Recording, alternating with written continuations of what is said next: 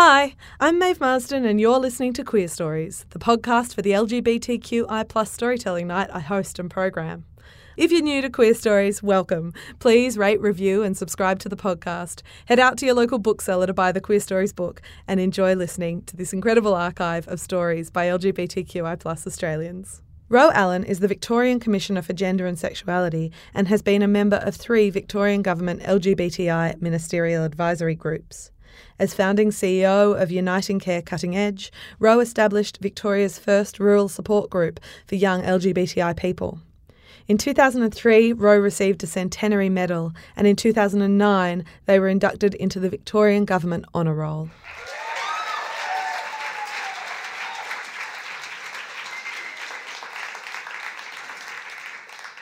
So, Maeve tells me that you want to hear about me, and this is a personal story and not a commissioner story, but she's a bit of a control freak, you know. She wanted the whole, that's her laughing. She wanted the whole script. And I said, I don't write it out, so she's a bit panicked about what I'm going to say back there. But it's really, I just think it's quite interesting. You know, I've got a little bit of a Facebook following, and when I do a lovely government post, you know, there's a little bit of action there. But when I, do something on my ride-on mower, it just goes ballistic. People just want to know that little bit about you. You know, when you become just like a little C, famous, little C commissioner famous, people just want to know. And I think I've worked it out. I think it's because I represent you, so you want to know who I am. So here I go. My name is Ro Allen. I'm gender diverse, non-binary, AFAB, transmasc, butch, monosexual. Nice to meet you. That's not how I do every introduction, but there you go. So where did it start? Maeve also said, what's the name of your presentation? I thought, oh, God, I haven't thought of anything. And my EA is saying, you have to give her a name, So I said, all right, Accidental Commissioner. That was the name. And I thought, well, nothing in my life has actually been an accident. It actually has all led to this space. But it started in Shepparton. When I first went to Shepparton, I was on this thing called Win Television. I've still got Win Television. And I was the new youth worker in town, and this is like 25 years ago. I'm 45 now, 46, 45, somewhere like that. Anyway, the next day I was on television. After that, these 10, no exaggeration, 10 queer kids came to see me and said, thank God you're here. Can you start a group? So that started really advocacy for me, and I wasn't much older than them. I think I was about 19 or 20 myself. That was really quite difficult at that time. I was physically assaulted, and I had lemons thrown on my roof and my car graffitied. Interestingly, I was on the ABC radio just last week because a very similar incident happened to a lesbian couple in rural Victoria. So that's 20 years on, and I think a lot has happened, clearly has happened. If you told the 20-year-old me that was running that group, that was being assaulted, that was, being told to get out of town in Shepparton, that I was going to grow up and be Victoria's first Commissioner for Gender and Sexuality, I would have said you were absolutely nuts. But, here I am. So that was Shepparton. And I started that group, and then from there I realised if it's happening in Shepparton for kids and there's isolation, that's happening all over Victoria. So I went to Melbourne and worked with the Youth Affairs Council of Victoria. I became the chair. I like to take over by stealth, go in and then just work your way up. And I said, right, now I'm the chair, let's have a statewide LGBTI support network. And we did that. And that's been funded now for 20 years, and there's a couple of $1 million that both sides of government have put into that. And we started a ministerial advisory committee back then it was just gay and lesbian, and I remember we met for the very first night, and we were in like the basement of the Department of Human Services, and we were attached to a part of the department that was called Food and Hygiene, and we thought we were Christmas. We thought we were Christmas. We were in there, it was great. We didn't get a lot done. They didn't really listen to us. It evolved, so in the next one, we got up to the first floor and we were called, they changed our name, I think, and they added, the alphabet keeps just getting longer and longer, and then with the LGBTIQ, health and wellbeing, and in this government, of course, they announced a commissioner and a full task force. So I was going up and down to Shepparton a lot and decided that, when I did fall pregnant, that I wanted to have my baby in Shepparton. And I was the chair of the Minister Advisory Committee on Gay and Lesbian Health there, and I thought, no way would I be discriminated against. This will be just a breeze.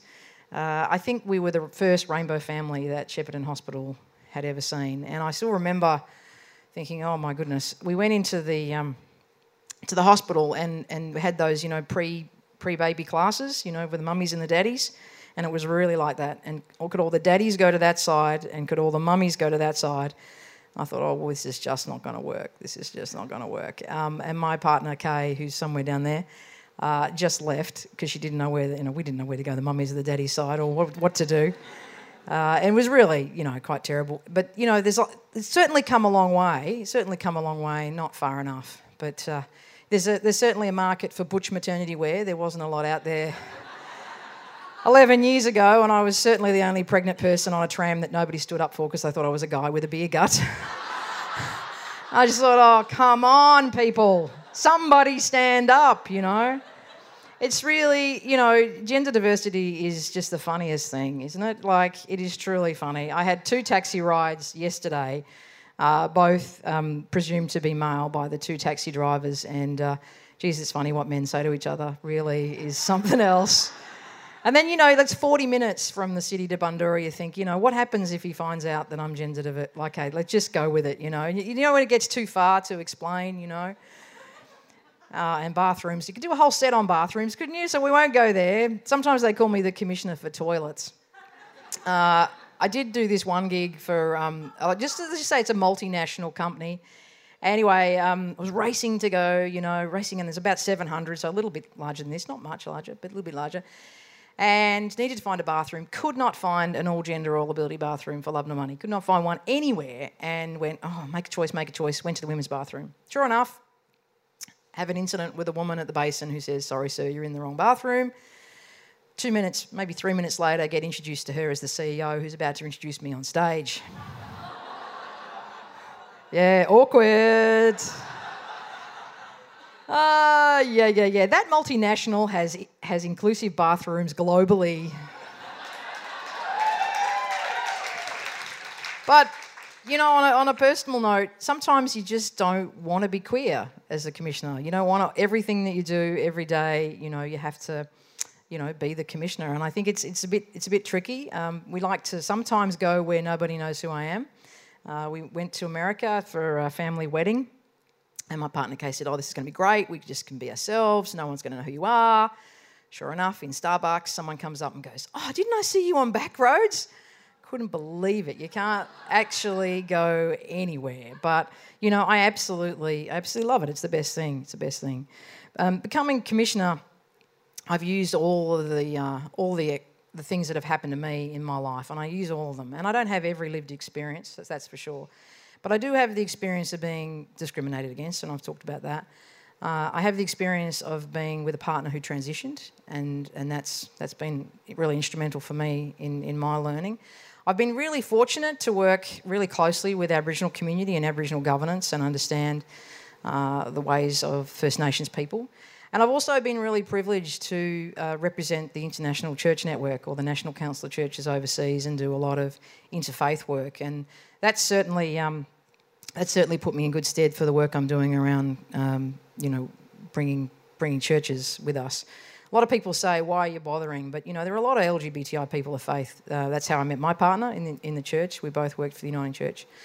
It's an important part of it as well. So there is a huge lineup behind me, and I'm very aware of that. So I wanted to just sort of round it up and say, from Shepparton to Melbourne, we live in Violetown. Our daughter now is 11.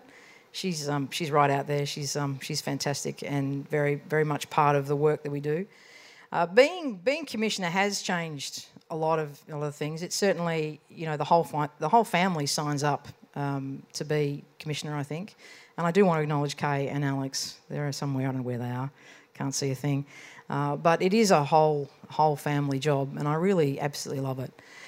I'm going to continue to do this work. I'm going to hopefully be as open and accessible and personal as I can. A lot of people want to know my personal opinion on it, like everything. Like the other day, the intersex community said, can you tell us exactly your belief on surgeries for intersex kids? And it's, as commissioner, sometimes you just cannot give your personal view anymore. The things you do give up some things by being commissioner.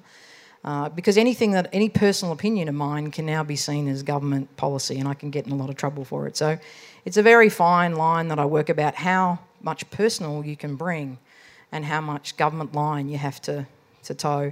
I think the first thing that I got rid of was alcohol. I don't drink anymore. I used to just go, right, I won't drink when I'm working, and I'm always working. Even the other day, I went to chill out, and I went and saw Blue House. I love Blue House. Love Blue House. I've never seen Blue House sober before, but I did. And I went, and I was actually by myself, and my mates didn't turn up for 45 minutes, and they left me there. And, you know, it was just a really interesting, different experience for me to go there because, you know, I was fair game. If anyone recognised me, they'd say, the Commissioner's standing on their own, let's go and talk to them about, you know, safe schools or, you know, this policy or that policy or whatever else. And it was just really, it's a fantastic thing. It's a balancing act, but I absolutely love it. And every day I wake up and I think, you know, the sacrifices are absolutely worth it. And I'm being enriched by being your Commissioner every day. Thank you so much. Thanks for listening. Please rate and review the Queer Stories podcast to boost my ego and help spread the word. For tickets and dates, follow Queer Stories on Facebook. And for late night rants and photos of my dog Frank, follow me, Maeve Marsden, on Twitter. For discount tickets to my shows, as well as other perks, become a supporter of my work on Patreon for as little as $4 a month. Details on maevemarsden.com.